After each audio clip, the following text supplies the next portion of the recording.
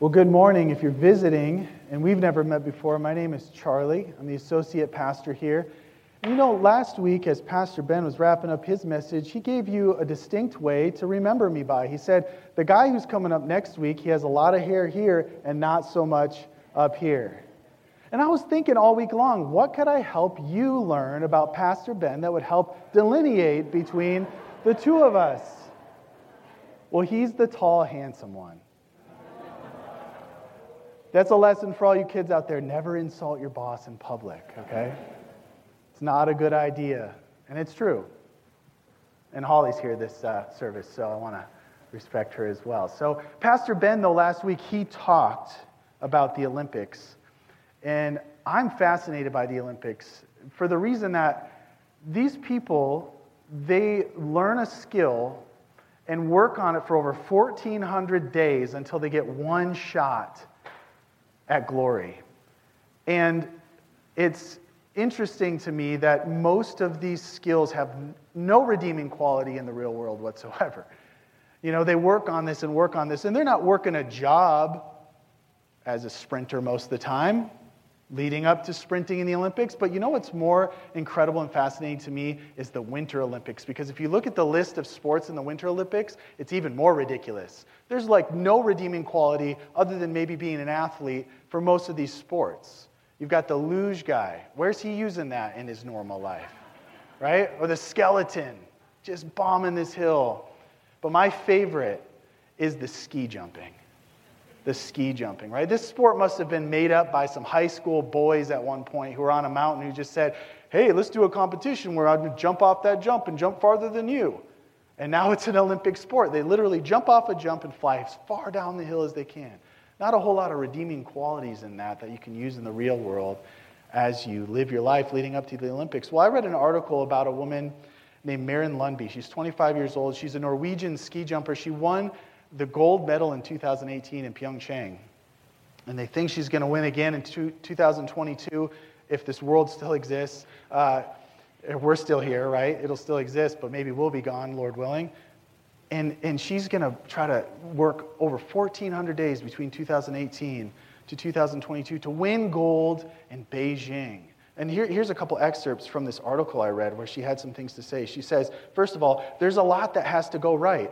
You don't say, right? You're flying 100 meters through the air. Of course there's a lot that has to go right. She said with a smile, and as she embarked on a detailed explanation how she regularly flies more than 100 meters through freezing cold air.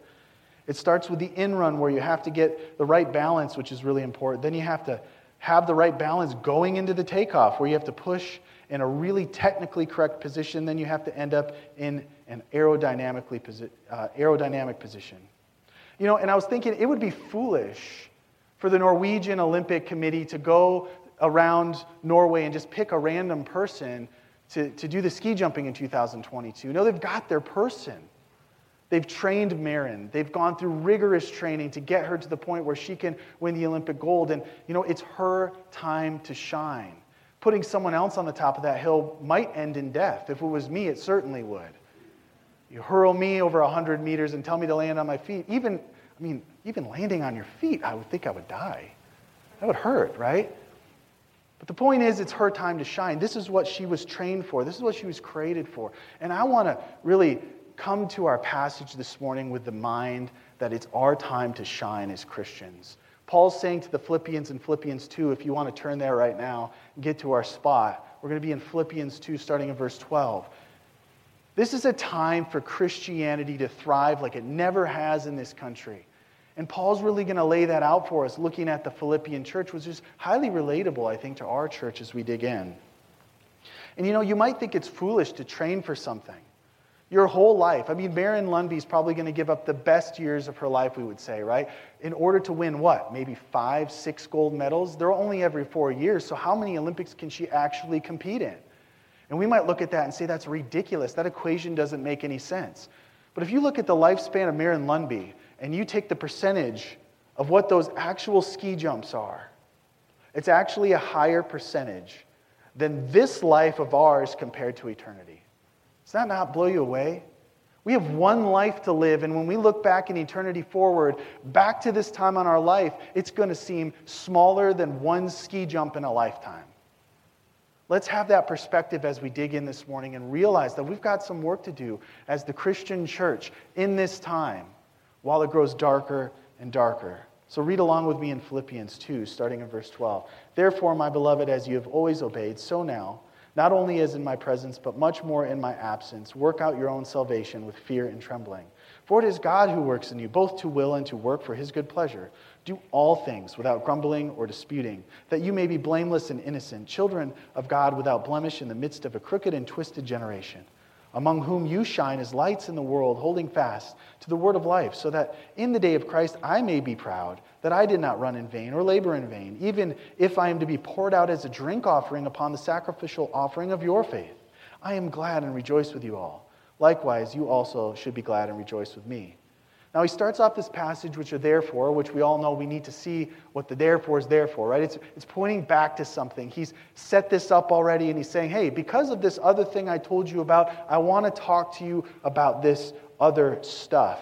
And so if we want to go back just in your Bibles here to verse 5, in the same chapter 2, verse 5, we're going to learn about Christ's humility here. It says, have this mind among yourselves, which is yours in Christ Jesus, who though he was in the form of God, did not count equality with God a thing to be grasped, but emptied himself by taking the form of a servant, being born in the likeness of men. And being found in human form, he humbled himself by becoming obedient to the point of death, even death on a cross. Paul's saying, in light of Christ's humility, everybody in the Philippian church, I have some things to tell you, and that's what we're going to dig into today. So we want to keep the backdrop of Christ's humility, which he is the ultimate example of humility, as we'll see from the scriptures today. So for point number 1, I want you to write down this: work aggressively to grow in humility. Work aggressively to grow in humility. Paul says, as you have always obeyed, the Philippians and you have a good reputation. That's why I love this church. Preaching this is pretty easy because of this, at least in this verse, because I come to this point and I go, you know what, the Church of Compass Bible Church is doing a great job at getting into the Word, reading it, and applying it to your lives.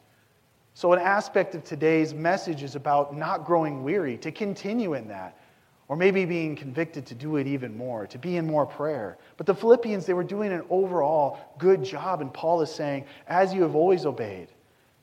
And then he goes into not only as in my presence, but much more in my absence. You see, something had happened recently where Paul was hundreds of miles away in prison when he wrote this. He was in a Roman prison. The Philippians were without their church father, and they were without their leader, Paul. And that can be discouraging at times. And Paul is saying, hey, even though I'm gone from you, I want you to step it up. I want you to get aggressive in growing in Christ's humility, not go back the other way. You know, recently we were separated as a church when we did church online for a little bit, and Lord willing, we won't have to do that again. Keep praying for that. I pray we never have to do that again. But I want to ask you a question to reflect on that and also to prepare in case it ever does happen again where we are separated in some sense as a church. When we were in that season, was it at a time of increased focus to avoid the temptation to disobey God for you? Or perhaps was it a time of self-pity and a free pass to take a break from obedience? And I'll just be honest with you, the temptation was there for all of us. It had to have been, right? It felt a little bit at first like it was a little bit of like, oh, this is a little bit relaxing for some of us, right? We got to just do less stuff and stay at home more, but the temptation crept in to not be in the Word as much, to not be in prayer, to let the days all run together. But we need to be firm in our faith, and we need to do that by being aggressive in our approach to humility, by knowing who Christ is and what He expects of us. Paul says, work out your own salvation with fear and trembling. So we read this, and it's possible that we might start to think Paul's asking us to actually work for our salvation. And that's just not the case, because Paul understood there's 3 dimensions of salvation. There's justification, sanctification, and glorification. Okay? And justification is what we talk about a lot here as being born again. We are justified before a holy God because Christ died and rose again. And when we turn from our sin and we put our trust in Him, we are justified before a holy God because Christ stands in the gap for us. He paid the penalty of our sin. We don't have to endure the wrath of God anymore. We are justified. Sanctification, though, is when we grow more like Christ. And because you're standing here or sitting here with me, I know that when you got saved, Christ didn't take you to heaven, so you're here. You're here to be sanctified, to grow more like Christ, and to ultimately do a job which he says is to make disciples. So we need to think about that today while we look at working out our salvation with fear and trembling. And then there's glorification, which I pray we see that sooner than later, right? Please, Lord Jesus, come. Let's go be with Lord Jesus and glory with him as co-heirs of Christ, because he died for us. And now we are children of God, and our home is in heaven, and we get to go be with him ultimately in our new bodies, glorified. And that is the ultimate end of the Christian. But right now, we're in quarter 3, right? We've got some work to do, and God has laid it out for us. We need to work out our salvation with fear and trembling. I want to just list off some traits of a biblically fearful Christian. I've just got 3 of them. These aren't exhaustive, but a biblically fearful Christian will have some marks about them. And I think in light of what's going on in our culture right now, I want to call these out a little bit. With things that I'm seeing I'm tempted to do or be a part of, or other people that I'm talking to, and just take these with a grain of salt and let the conviction of the Word of God wash over you. Okay, I'm not going to get into specifics because that's the job of the Holy Spirit on your heart. But I want you to understand it's about what's dominating your mind and heart. I'm going to list some things off that aren't necessarily mutually exclusive because we can't put our heads in the sand as Christians. We need to know what's going on in the world. But what is dominating your head and your heart? That's the question that I want to frame these 3 with. First of all, a biblically fearful Christian has self-suspicion versus worldly suspicion. Self-suspicion versus worldly suspicion.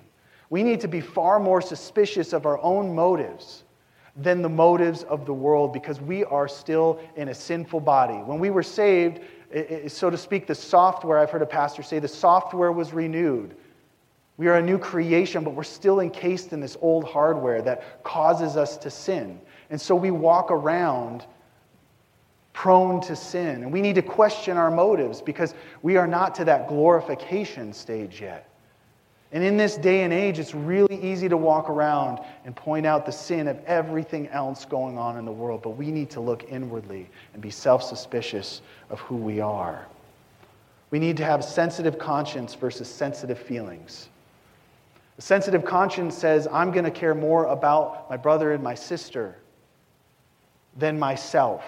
I'm going to think about what other people are experiencing as a Christian right now in light of the way that I'm living. And also, I'm going to have a sensitive conscience on what God is telling me to do in obedience.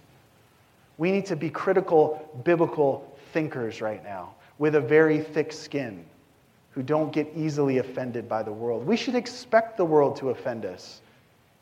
Why are we surprised by it? We need to have a thick skin and have a sensitive conscience. And then thirdly, we need to be on guard against temptation and falling into sin versus on guard against conspiracies. And again, we don't want to have our head in the sand on what's going on in the world, but we do need to be on guard against our temptation to sin. We're all going to be tempted. That is a common experience we even have with Christ. Christ was tempted. Temptation is not a sin, it's when we give into it. And we know that the enemy prowls around like a lion seeking to devour. We need to be on guard against that, far more than we are on guard against a sinful world.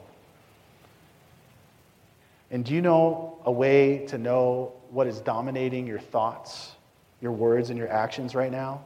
Well, if you have kids, I have kids age 1 up to 12, right? And all I need to do is sit my kids down and say to them, hey, what's most important to Daddy?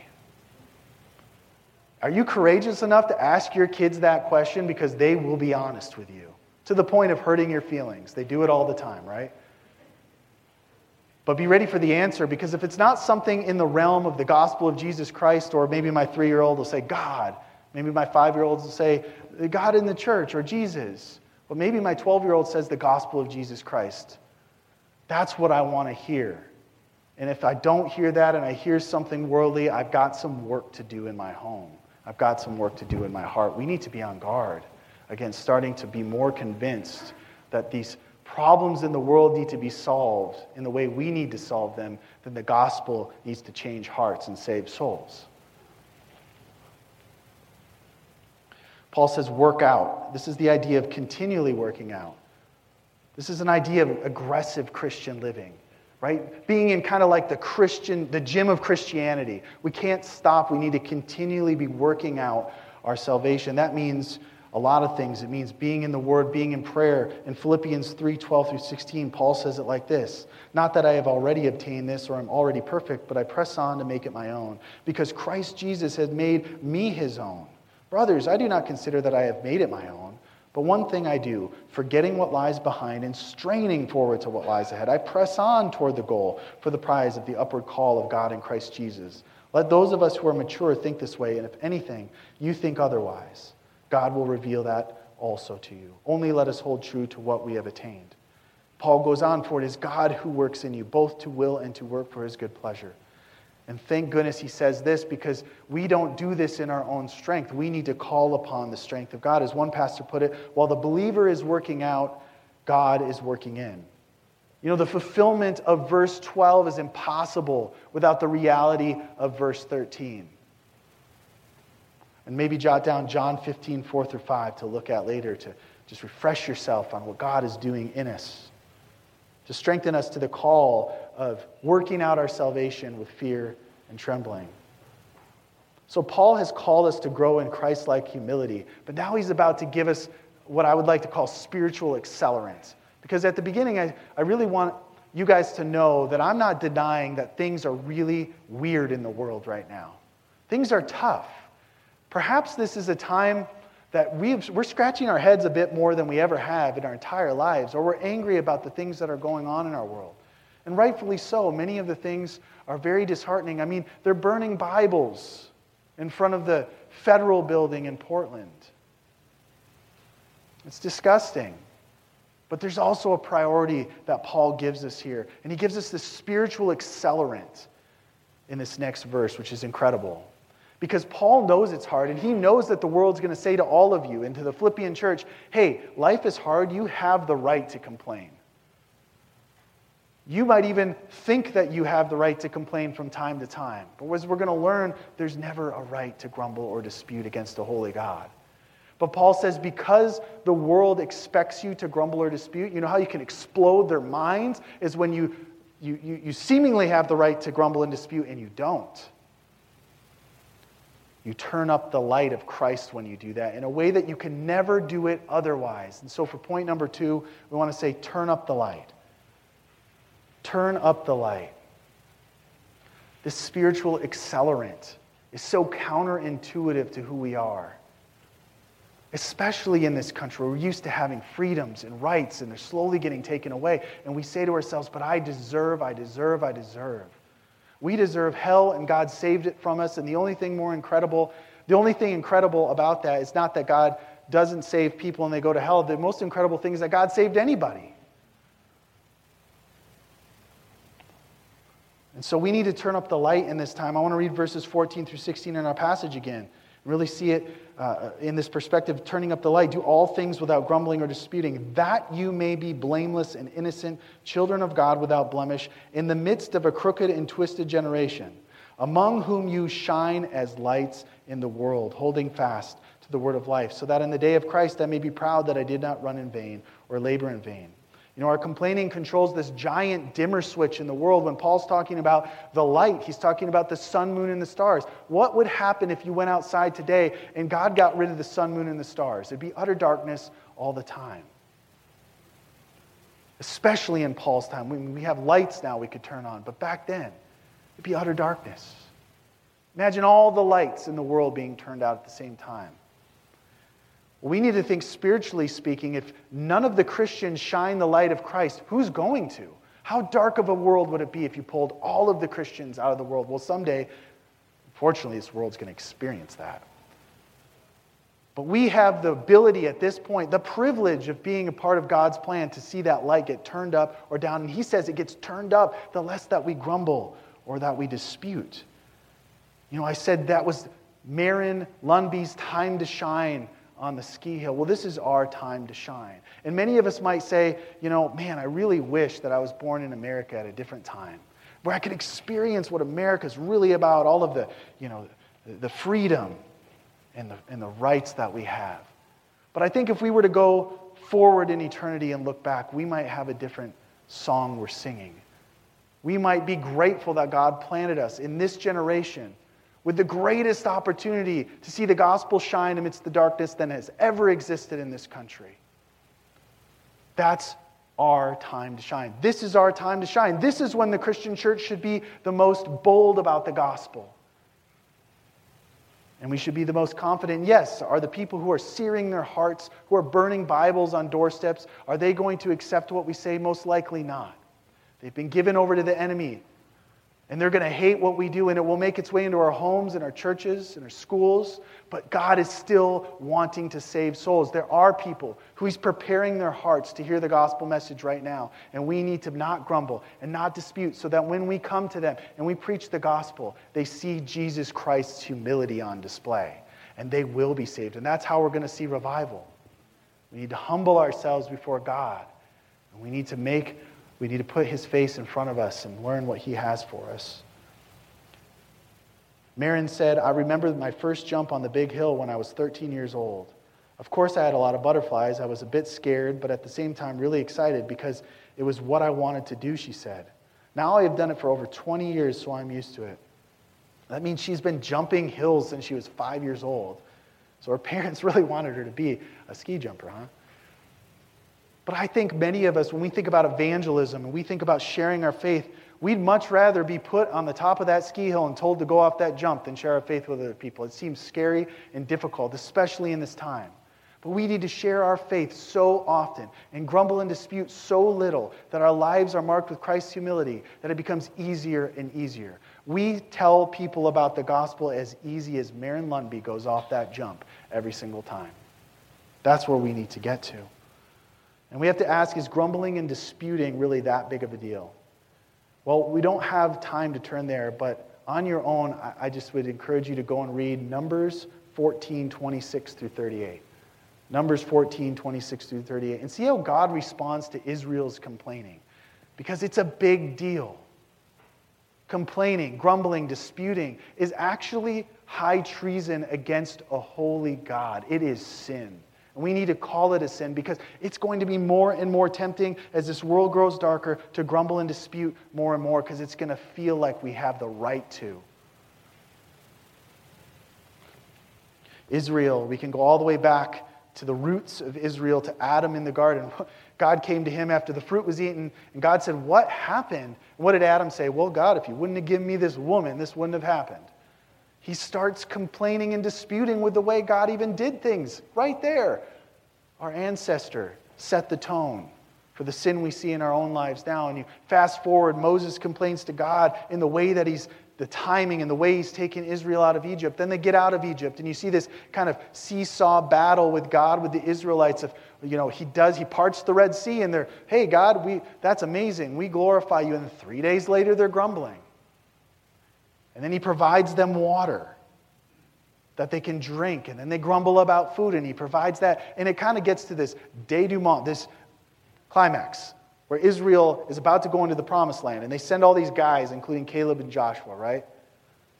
And they all come back, and only Caleb and Joshua say, hey, God's got this. These guys look huge, and it's scary, but God's got this. He promised us this land. Let's go. But the rest of Israel starts grumbling, and they come to Moses, and they say, why didn't you just leave us in Egypt? You brought us out here to die? And this is where we get to this passage that I want you to look up, because God comes to Moses. He's like, I'm going to end this because of the grumbling and disputing against a holy God. We have an opportunity in the church right now, as Christians, in all of our lives, to choose the path of not grumbling and disputing and trusting a holy sovereign God. Because if we say in Romans 8:28 that God works all things together for good for those who love him and are called according to his purpose, right? All things, God's sovereign. And then we say James 1-2 says that he uses trials to work out our sanctification. He grows us in our ability to carry more on our shoulders as Christians. He calls it steadfastness. And then here it says, do all things without grumbling or disputing. He kind of makes the case that God is this sovereign God who's doing everything. Nothing is getting by him. Nothing's a surprise to God. So when we grumble and dispute, even about the most little things, it is a sin against a holy and sovereign God. We need to set that tone in our lives. And like most things, it starts out small. You might have a habit of grumbling and complaining with your wife or your husband. And you think it's safe because you come home from work and you want to complain about that client or complain about this coworker. And it works its way in to everything else. Just a little background on grumbling and disputing and what it really is saying here in the original Greek, or what God is saying through grumbling and disputing in this passage. Grumbling is an emotional response to something unpleasant, inconvenient, or disappointing. Have you guys experienced anything unpleasant, inconvenient, or disappointing in the last 7 months? Maybe? Yeah, just possibly? Yeah. And again, we don't want to minimize the fact that it is unpleasant, it is inconvenient, and it is disappointing. We're not minimizing that. We're maximizing who God is as a sovereign God. And He's using it for the good of all of us because we love Him and we're called according to His purpose. Disputing is an intellectual quarrel, talking about how things ought to be. God, I know that you're doing it this way, but I really wish you'd do it that way. Where are you, God? What are you doing? You see it a lot in the Psalms, right? The first half of the Psalm is, God, what are you doing? And the second half of the Psalm is the humbling point of, wait a minute, God is with us. Who can be against us? God is sovereign. I trust Him. A person who continues to grumble against God will eventually dispute with Him. The Puritan Thomas Watson said, men first question the truth and then they fall from truth. Unfortunately, Paul doesn't just leave it there. In our passage, he continues to now lay out 3 different reasons to stop complaining, which is great because we need some motivation here. Yes, we want to not grumble or dispute because it's a sin against God, but we want to see how God's going to use that life to grow us, to save souls, to ultimately please those around us. So the first part here in verse 15, it says, that you may be blameless and innocent, children of God without blemish. God wants you to not grumble and dispute because of you, for your own sake. He wants you to be the child of God that He saved you to be. And James, when it talks about being perfect and complete, that's what it's talking about. G.I. Joe used to say, be all that you can be. That's what God wants us to be as Christians. Be all that you can be, that He has saved you to be. Because we are children of God, we should be imitators of God. And we should be able to say like Paul in Ephesians 5:1, imitate me as I imitate Christ. That's not just for Paul or for pastors. That's for every Christian. We should all be able to say, imitate me as I imitate Christ. And all of us with children, if we look at Deuteronomy 6:7, it talks about making everything about the gospel and about God's law from morning until night. We can't do that if our lives aren't about the gospel and God's law from morning until night.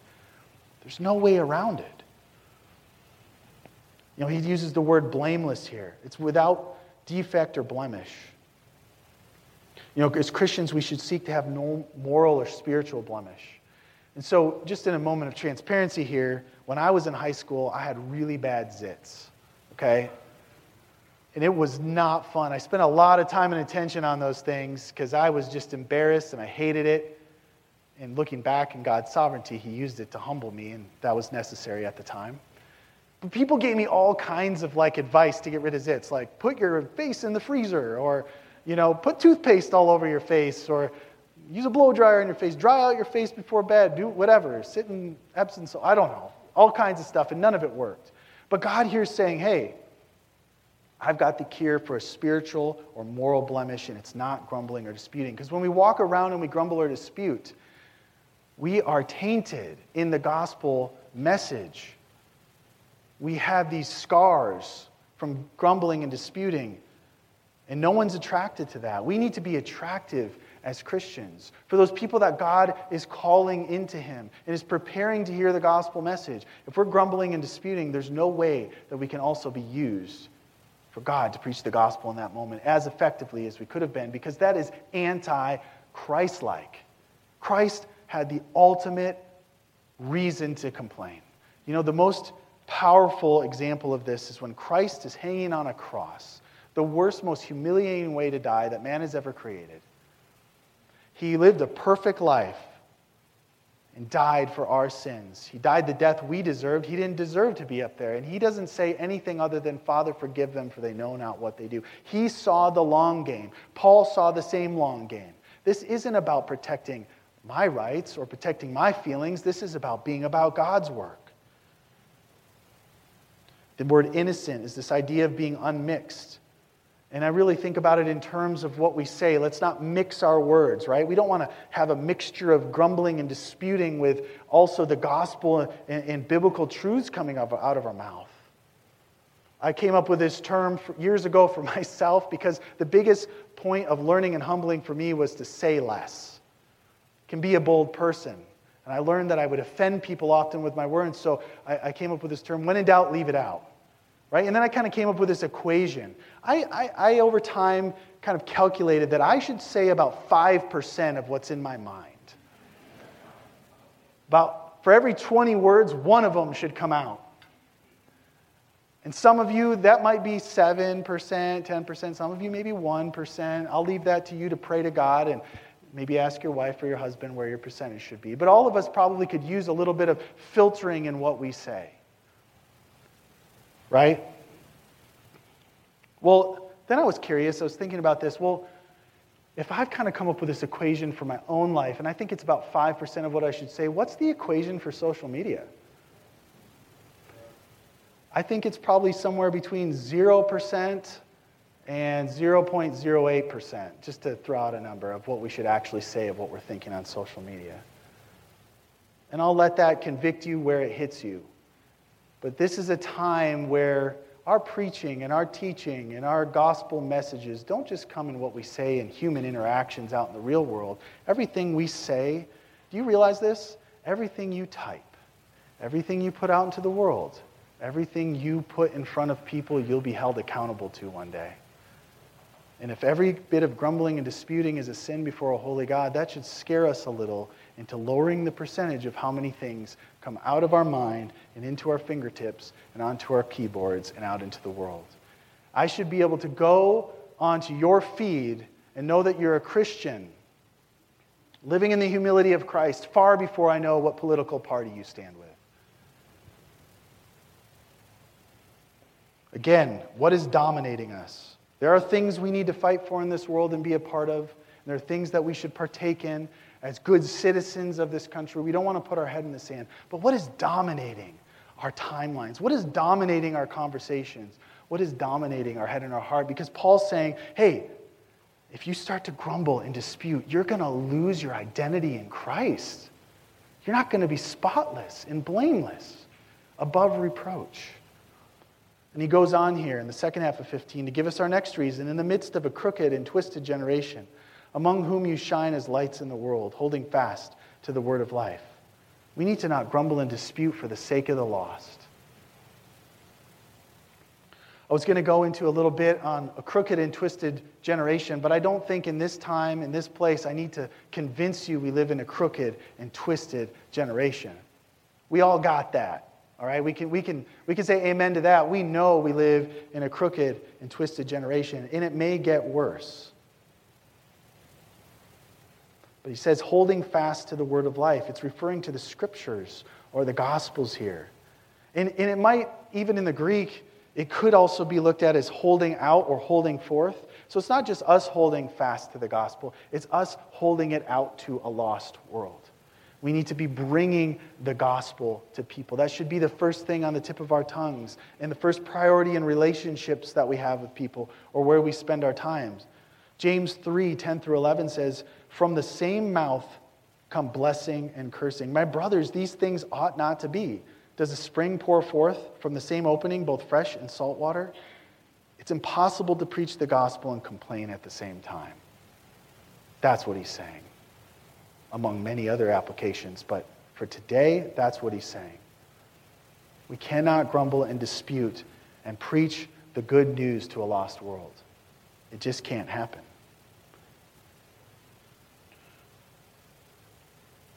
In verse 16, goes on to say, so that in the day of Christ I may be poured out, that I did not run in vain or labor in vain. And this is really for the sake of Paul. He's saying, hey, for the sake of your leaders, for those who labor for this church, please don't grumble and dispute. And he's talking about the day of Christ. That's not the day of the Lord. These are two different things. We're not talking about the judgment of sinners who are lost. We're talking about a time of judgment for believers where there'll be rewards like I talked about before. Every word will be held accountable before Christ. But we have an opportunity here to also serve Christ and see the rewards that are in heaven for us. A lot of times we shy away from that because we don't want to think about serving the Lord for rewards. But with the right motives and doing it for a good Father, that's not a bad motive. God tells us to think about these things, to think about heaven and being with Him in perfect union and seeing the fruit of the work that we've done here in this wretched world. And Paul's saying, hey, make that time sweet for me. I'm your pastor. And I want you to run this race well so I can look back at my time with you Philippians. And I can say, hey, I did all the work that I needed to do for the Philippian church to grow more in Christ's humility, to grow more like Christ, to not grumble and dispute, so they finish the race well. I want to partake in that reward with you. And I'll tell you this, I've only been a pastor for a couple of months here at this church and in life, right? It's been an amazing couple of months. What a blessing and a privilege. But I can tell you, the reason I love this church is because I've learned in a short period of time that there's no greater blessing than seeing all of you hunger after righteousness and seek the Lord and see you getting into this and applying it to your lives and being diligent in prayer and seeing you grow in application of where Christ wants you to be and what He wants you to do. But I'll tell you what, there's nothing more discouraging on the other end than hearing grumbling and disputing.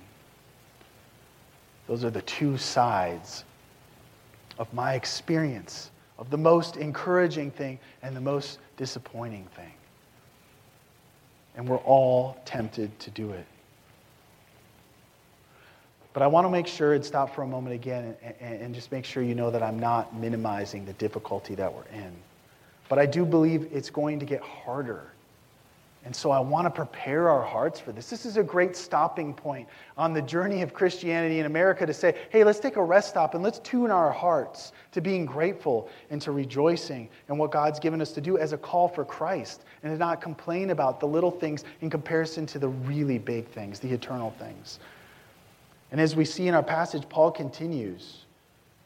In verse 17, he says, even if I am poured out as a drink offering upon the sacrificial offering of your faith, I am glad and rejoice with you all. Likewise, you also should be glad and rejoice with me.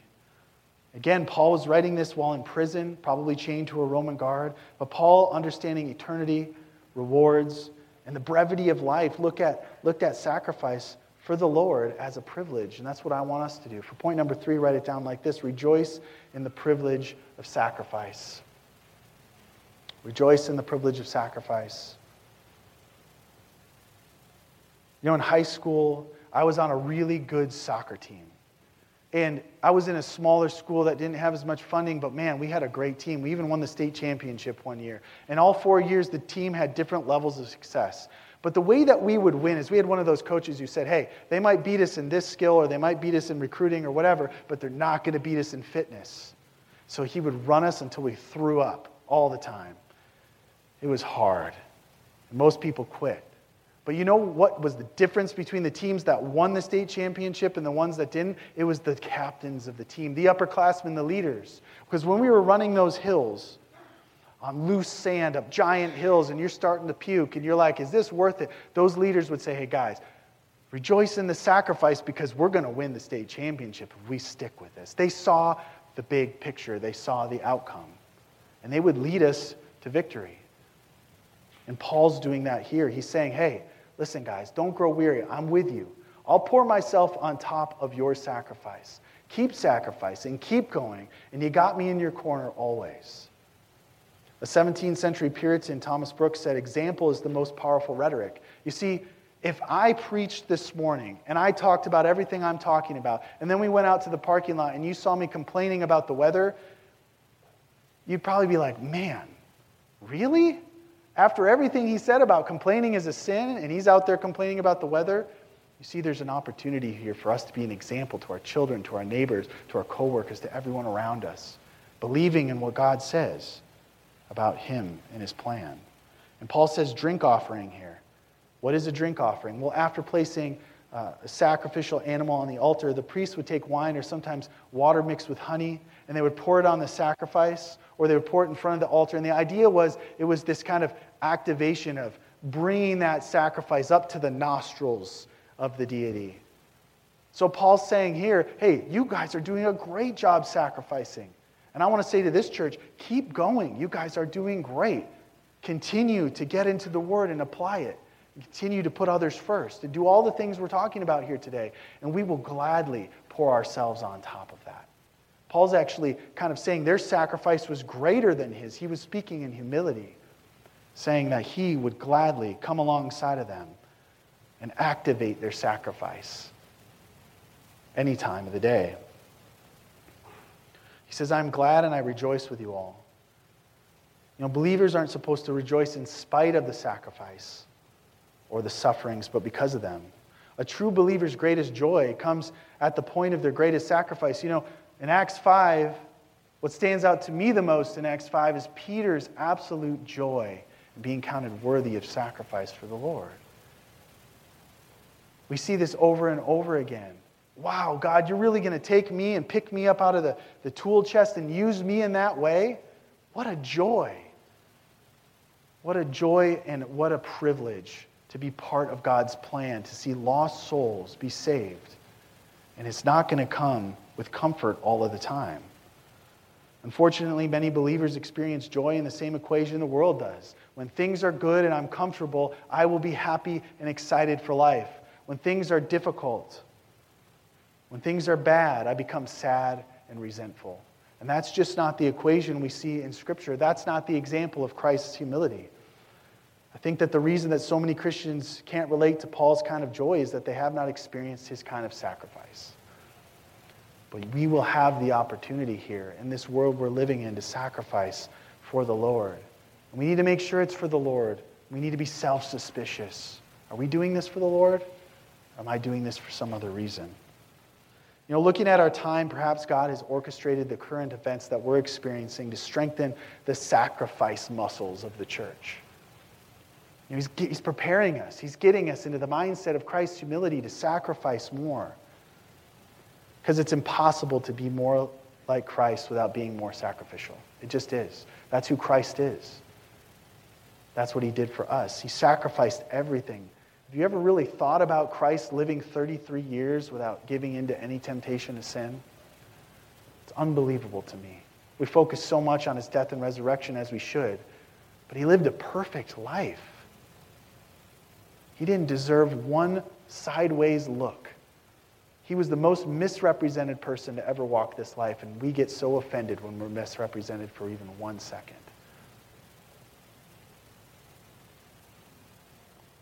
So I would say that the time has come. I think the Christian church in America, if we can relate it back to Marion Lundby, this is our Beijing 2022. This is our time to shine. This is our chance to do what Christians do. You know, we expect ski jumpers to do ski jumping things. We need to expect Christians to do Christian things. That's where we need to be going into this next season. Just like the country of Norway will look on in 2022 in expectation of Marion doing what she was created and trained for, Christ is looking on, expecting us to do what he died for.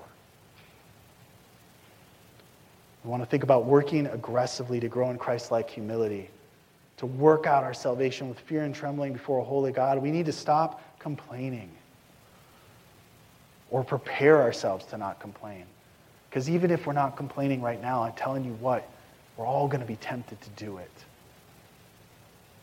Because we need to turn up the light of Christ. We need to rejoice in the privilege of sacrifice. And you know, the great thing is, we don't run this race for an imperishable gold medal. Because even if Marion Lundby wins 5 or 6 gold medals in her lifetime, those will burn away. Those won't last forever. But I want you to turn to 1 Corinthians 9 as we close here to give some perspective of what we do run the race for.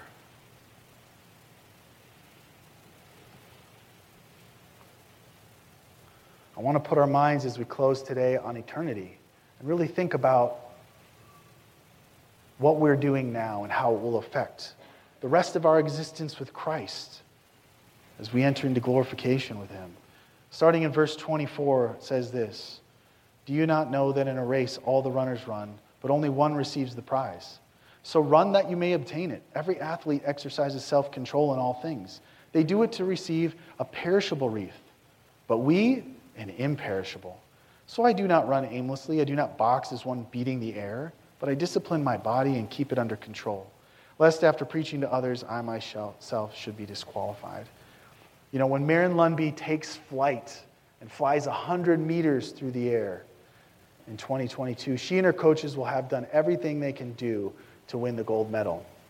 And when you and I take flight to meet Christ in the air or he takes us home, I pray that we will have done everything to win the prize that is imperishable. Will you guys pray with me? Father, we come to you and we just praise you that you are our compass. Lord, with what's going on in the world right now, we would be completely lost without knowing what you expect of us. Lord, help us to grow more like Christ in humility. Help all of us to grow in that way. Help us to understand who Christ is and how he set the example for us and has given us every bit of strength in order to accomplish this feat. We have the Holy Spirit in us. Please guide us. Guide us towards righteousness and righteous living and decisions that would honor and glorify you, Lord. Help us not to grumble and dispute. Help us to understand the weight of that sin. Lord, I have not understood that weight. For so long in my life, I have grumbled and disputed before you, a holy God, and not understood the true weight of that it is holy treason against a high and holy God, Lord. Help us to be a people that finish this race well. Lord, help us to rejoice in the sacrifice. Help us to really understand the privilege of the sacrifice you call us to. Lord, there's so many times in my life that I imagine I have complained about the very thing you've put in my life to grow me more like Christ. What an ultimate irony in the Christian church, Lord. Help us to be rid of that. Lord, we've been so comfortable for so long. We've gotten so used to so many things that we don't want to let go of. Help us to let go of them for you. Help us to understand the fine line between preaching the gospel and being aware of what's going on in the world. Help us to be so consumed, so burdened by the things that you have said to us in Scripture, that everything else fades to the background and gives very little noise to our lives, Father. I pray for this church. I pray that we would not grow weary, Lord. I pray that a year from now, 2 years from now, 5 years from now, until you come back and take us home, Lord, that this church would stand strong in your truth. Lord, I pray that we wouldn't just grow here as a church because people are escaping some other state, but we would grow because souls are being saved in this Treasure Valley, because we are going to get out of our comfort zone and we are going to rejoice in the sacrifice of our comfort, of our time, of our money, to see souls be saved. Lord, guide our hearts to that this week. Lord, help us to be changed today, tomorrow, and forever in this church, to align with who you are in Scripture. Help us to hold fast and to hold forth the Word of God to those who are lost in our community. We love you and praise you in Jesus Christ's name. Amen.